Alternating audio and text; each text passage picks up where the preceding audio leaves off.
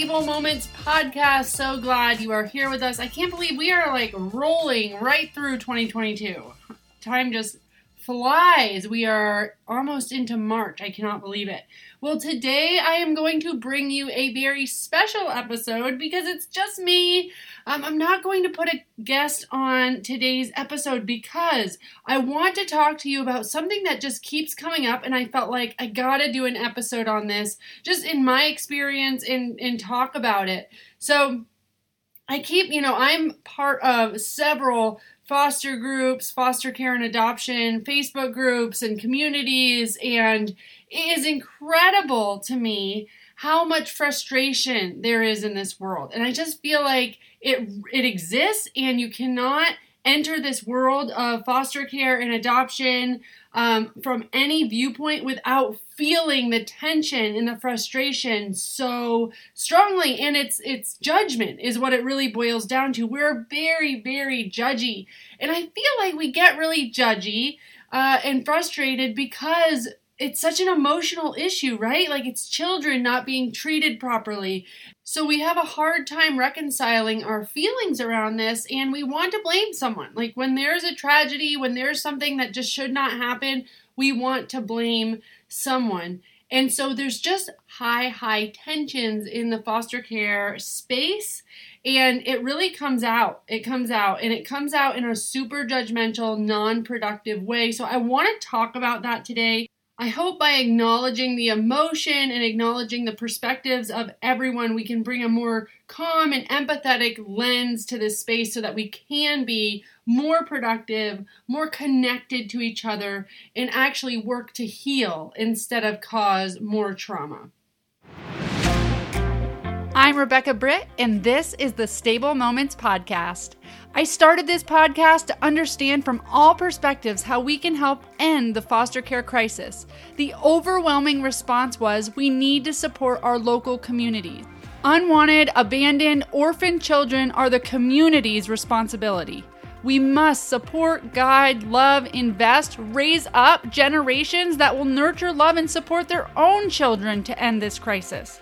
So, the purpose of this podcast is to build an army of people that are interested and willing to take responsibility of our foster youth and who are supportive of foster and adoptive families. This is the on-ramp for people who want to get involved but might not know where to start. I want this to be a place where community members feel like they can make a difference, where they feel good enough to make that difference, and believe that they can be a big deal in the life of a child. Thanks for being part of our community, and make sure to join the conversation in the Stable Moments podcast Facebook group. Together, we can end the foster care crisis.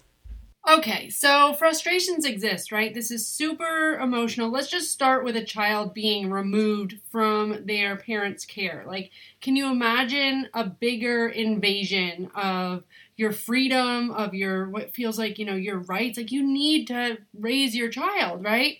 And so, of course, a huge level of frustration and anger and betrayal and all of that happens on the biological parent's side.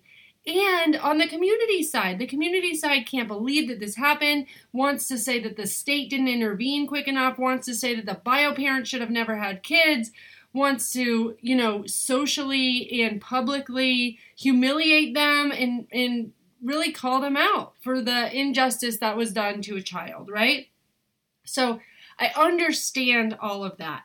But I have noticed that through my work, it's incredible how people have this huge empathy and would go to bat for any child, right? They would sit there and say, this child deserves this, and no child should be treated this certain way, and they would love on that child, and they have all the empathy in the world. And then for some reason, when that child becomes an adult, people lose their empathy. That person should know better. They are just a piece of crap. They should be making better choices. They weren't raised right. Well, the truth is that they weren't raised right, maybe. Maybe they weren't. And maybe they don't know any better. Maybe it's this child that you cared about so much when they were 3 and they were getting abused and they were moving around from home to home, and then they were in a new public school every year because of the different foster homes they were in. And then they were in an abusive relationship and somebody took advantage of them that was much older. And got them pregnant, and now they have a child and they're addicted to drugs, and so they neglect their child, and they even lose their cool and get frustrated and hit their child sometimes. And now this person gets their children taken away, and here we are, the social police, and we are saying, what was this woman thinking? She was, nodding out and only cares about her drugs and never doesn't care about her kids, and, XYZ. She should have never left him alone with a boyfriend, and I don't know where these people were raised. Okay, so we had a lot of empathy for her when she was 3, when she was 5, when she was 10, and then at some point, she should just be responsible for all of her actions. Now, I'm not saying that people should not be held responsible. I'm not saying that the foster care system shouldn't be there to protect, and that they should not hold people accountable for abuse, and, jail and being held accountable can actually be a good thing in people's lives, because it can, kind of create a rock bottom for people where sometimes they need them. But what happens with us? Like, why do we go from being super empathetic with the child to now we want to blame someone? And I get it. Like, I get that change sometimes needs to happen, and I think that activism and outrage can spark meaningful change, but this isn't what I'm talking about. That's not what I'm seeing. I'm seeing hateful words and judgments happening from somebody that's sitting at home on a keyboard, or, they just are kind of hateful, but they're not productive. They're not saying, like, this is how I'm going to step up and help. This is how I'm going to change the system. They just have chalked it up to everything sucks, and they're going to spew about it. And at the end of the day, someone else is wrong. They are right, and someone else is wrong. They're not like, oh my gosh, how did it get this way? I'm part of the solution, and I want to help. So I really want to change that narrative, especially, around the system. Everybody talks about it being a broken system and that there's all these gaps and that case managers just don't care and they're not well trained and that there's way too much turnover. And all of that may be true, but it is the system that we have. And there are not just like evil people in the system, right? There's a lot of people that went into this work for a reason. And I think, again, it goes with the same theme of like stopping and making sure that we understand the people behind the system or behind the problem.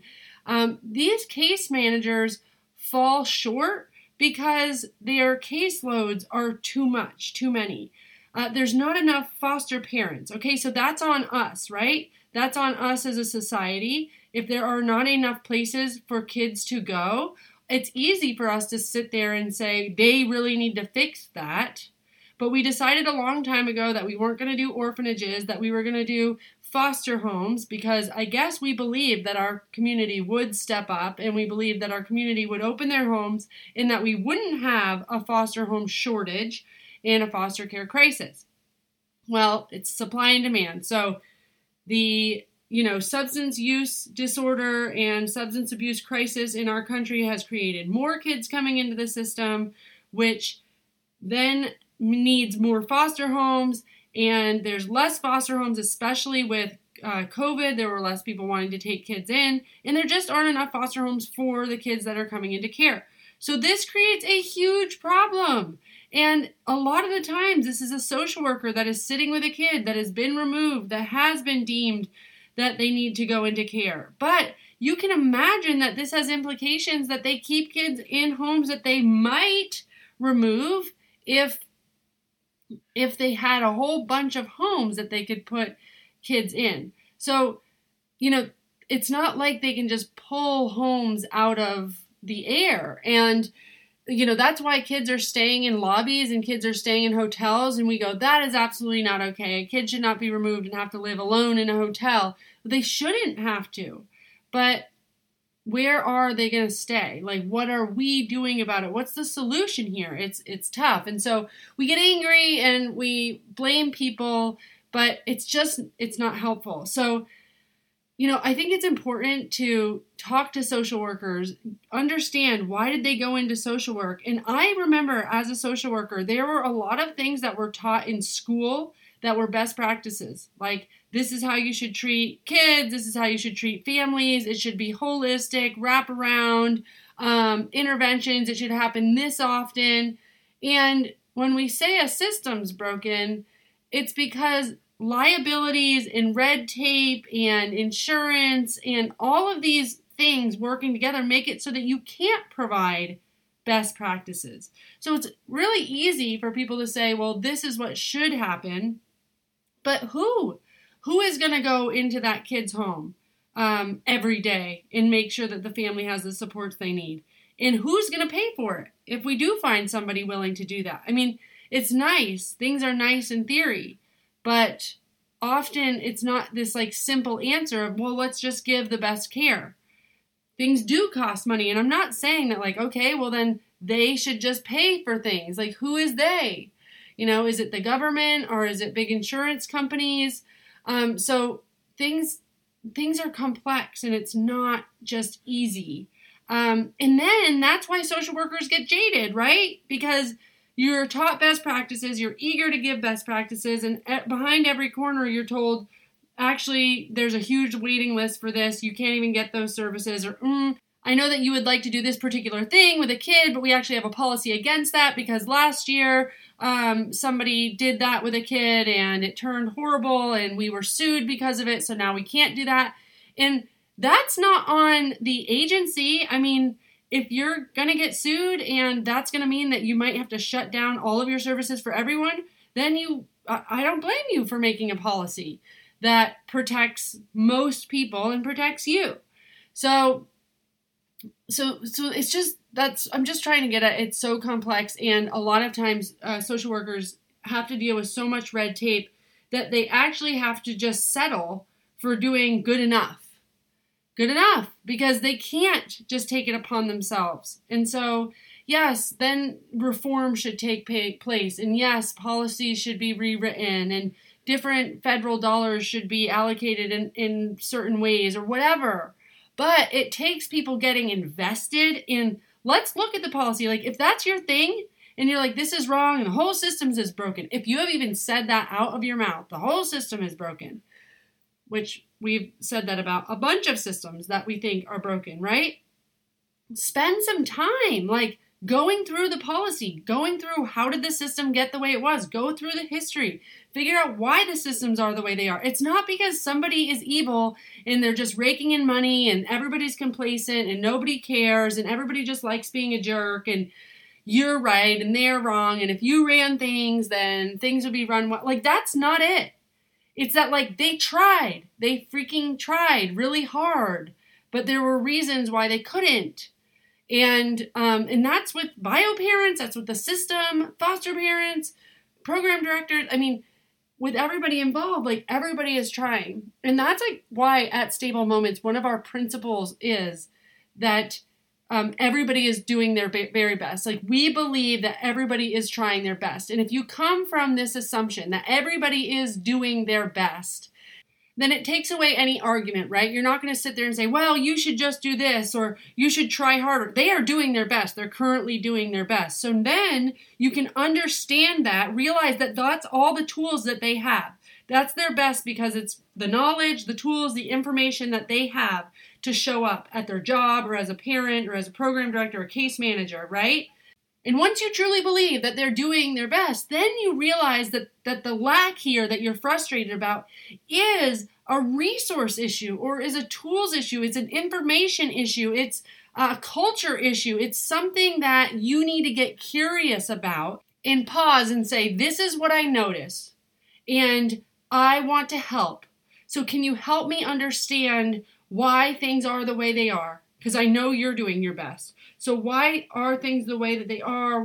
How did you get to where you are? Why do you do the things that you do without a judgmental tone? And maybe this isn't just you talking to somebody, but it's you just getting curious and pausing and internally reflecting and figuring out, okay, so they're doing their best. How did this come about? Why is this the way it is? See all the different perspectives, get curious, learn about it, and then come to it in an empathetic, helpful way so that you can connect more information, education, tools, resources, or just a validating hand, right? Because you don't just need to like come in as this like righteous, I know what to do.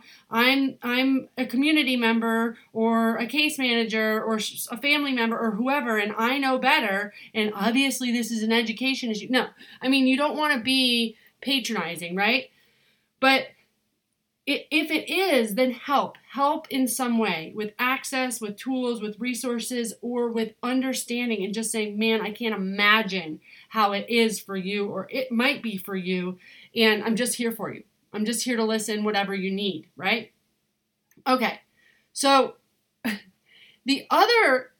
what's incredible to me is the other people that get attacked often are foster parents. And I just want you to think about this for a minute. So I have a Stable Moments site that sent out a graphic that talked about, what foster parents do, what their job is, and how it's tough and how we think that they're rock stars. And, people just started commenting right away, well, they're not all rock stars, and there's some that are abusive, and some are in just for the money, and da-da-da-da. And while there are some foster parents that aren't great, just like there's some every people that aren't great, it is not helpful to say, well, there's a lot of them that are crappy and then just leave it like that. Because the foster parents that I work with as a social worker, they might have been at the end of their rope. They might not have come off as like this great, healthy placement. But let me tell you about a scenario where somebody might be showing up as somebody that you'd say, why are they fostering? They should have never fostered to begin with. There was a family that I served, and imagine having infertility issues. Imagine finally getting to a point where you've made all the right choices in your life, you're happy, you're married, you want to have children, and you go ahead, start trying to have kids, and you realize you can't have kids, and you're already kind of older, like you're already at what they call advanced maternal age, 35, so you're starting to think like, oh my gosh, like I thought I need to have kids soon, and you go through 5 years of different fertility treatments and all of this stuff, and your only option left is IVF, okay, which is in vitro fertilization. And that's what you were going to do, but then you realize that it's about $30,000 a cycle just to do IVF, and you're like, that's an insane amount of money. We don't feel like doing that, and you start looking into foster care.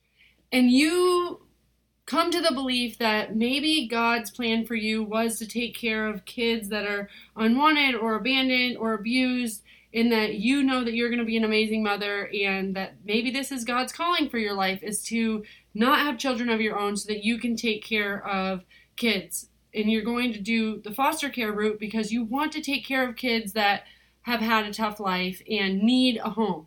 So you want to go the foster care to adoption route, and you go on social media and you start gathering information, and then you get attacked, okay? Because there are a whole bunch of people out there that believe that nobody should go to the foster care system to adopt. They do not like the term even foster to adopt, because they believe that all foster parents, should only be there to help reunify with the biological parents, which those people are amazing. Foster parents that are going to hold the gap and truly be the support for the biological family and hold the kid while the biological family is getting their needs met and working their plan so that they can get their kids back. That's amazing. And yes, the foster care system definitely exists so that kids can be reunified with their biological parents. And I 100% believe that if children can be with their biological parents, they should be with their biological parents. But there are plenty of kids that should not be with their biological parents because their biological parents are abusive. Or they're not able to adhere to their plan. They're not able to get better. And maybe they're like very close to termination of parental rights, or they're already TPR'd.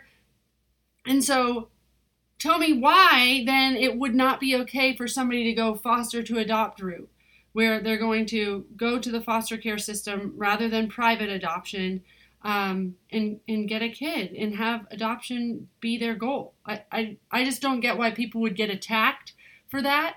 Now, I get that if you're sitting there saying, people shouldn't just go in there and make it about them because it's about the child and what's best for the child, that's fine.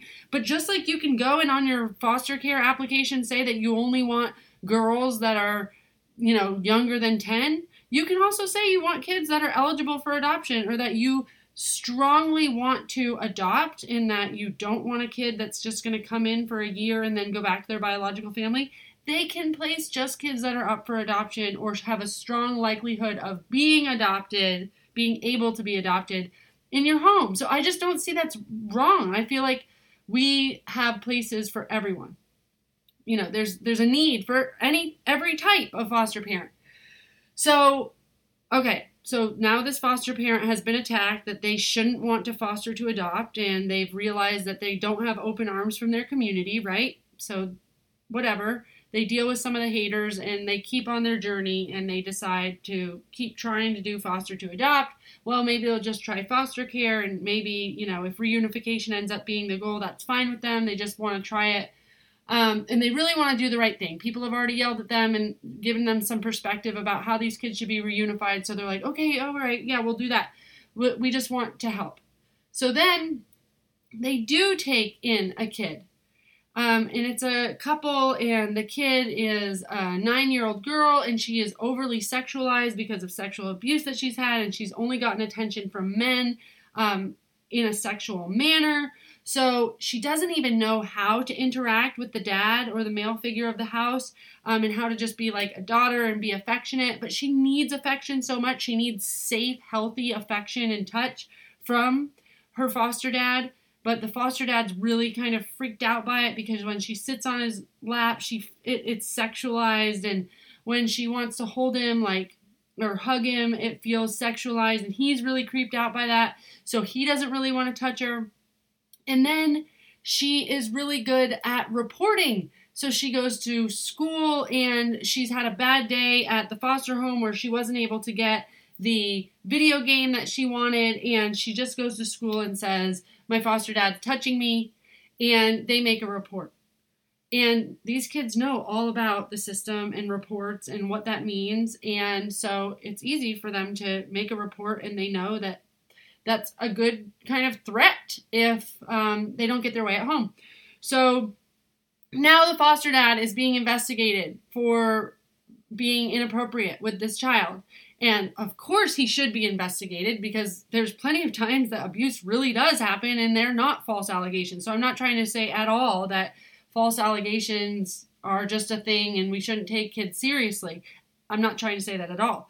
But in this particular family that I worked with, they were false allegations. And it made the dad feel super pissed off. Like, he's trying to help this kid, and he was already creeped out. And then she made these allegations, which is his worst nightmare. Now he's getting investigated. And now the caseworker that's asking him questions that just blow his mind. He can't believe it. He's questioning why they ever let a kid in their home. Why weren't they just able to have a biological kid? And then this is the person that comes and might be asking for services, or might be going to your church, or, and they're going through this investigation at home where people at church are kind of looking at them with a side eye and wondering maybe he did do something. And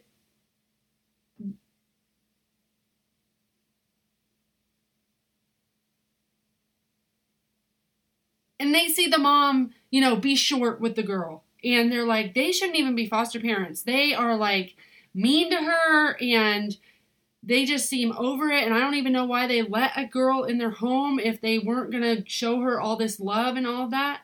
But you have to realize, you are dealing with somebody's grief. They're grieving that they don't have the family that they thought that they would have.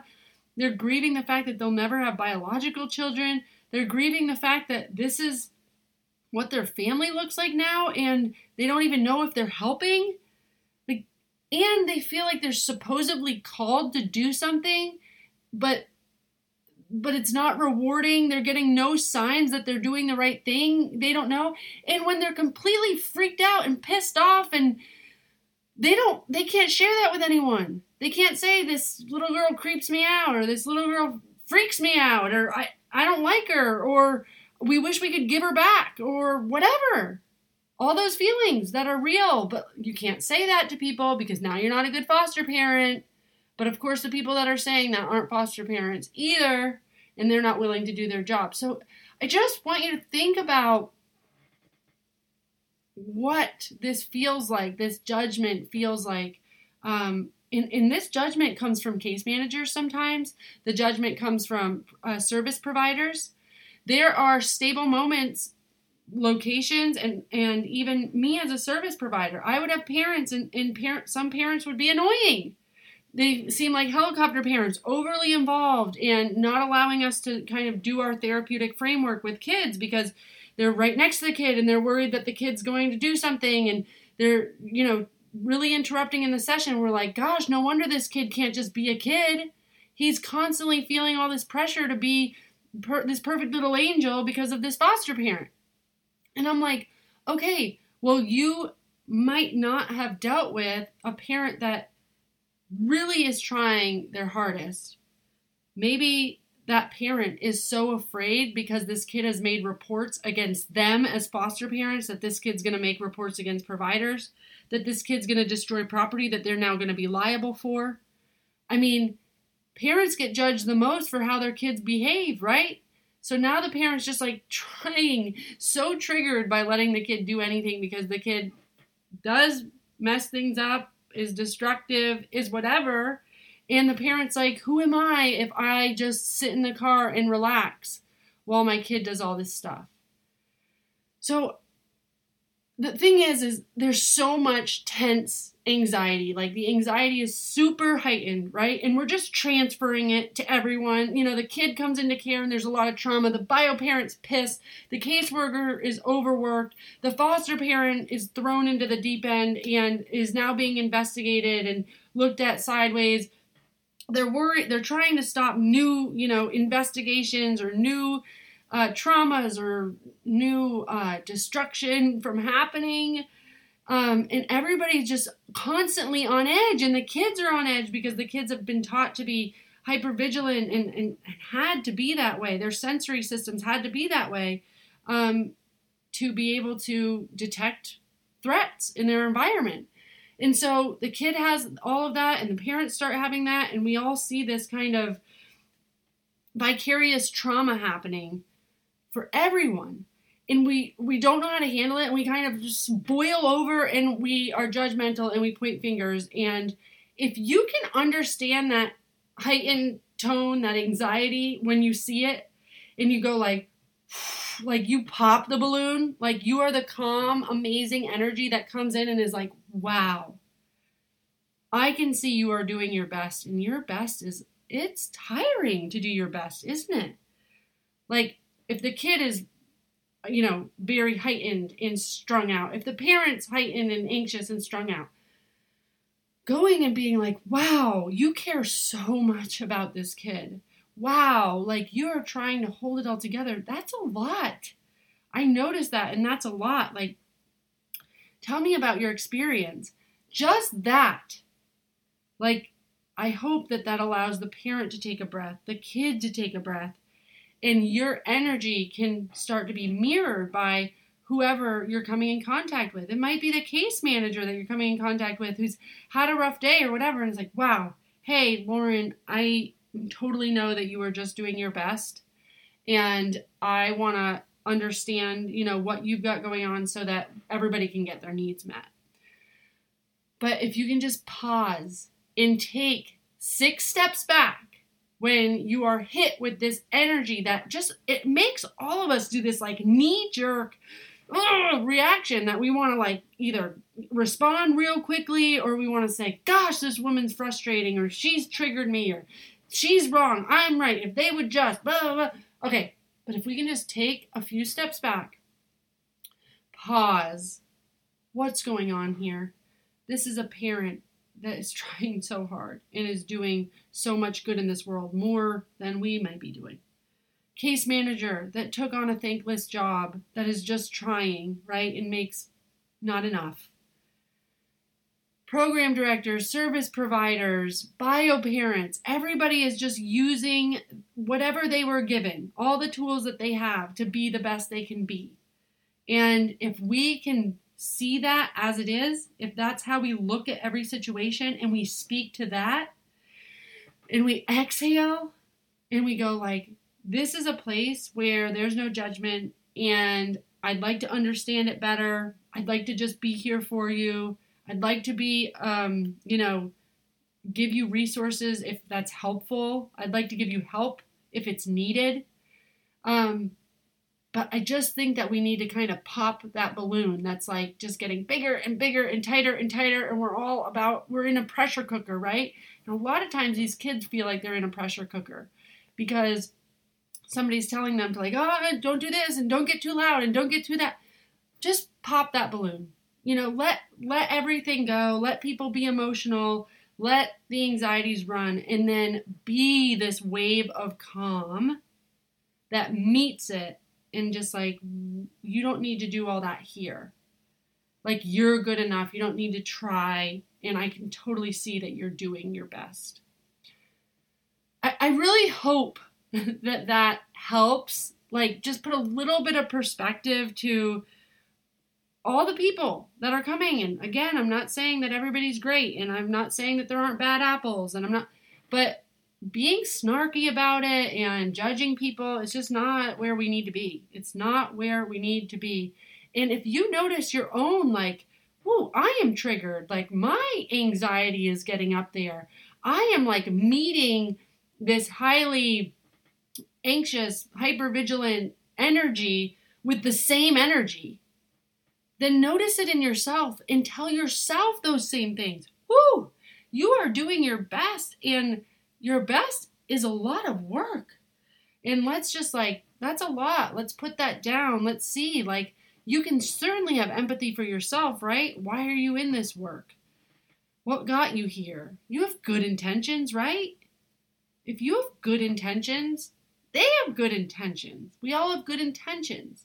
So we can get calm and get intentional and start looking things up and figuring out how we can help and validating and being empathetic and holding space for things, or we can just be somebody that's instigating. And I know that we're better than that. I mean, and I've been an instigator. Trust me, I definitely have complained about plenty of people and I've been super judgy. But I notice it now. I'm aware of it now. And I'm like, that's not helpful. If anything, it's just not helpful to me. It's not helpful to have those feelings about people. And I truly believe that we just need to know people are doing their best. People are doing their best.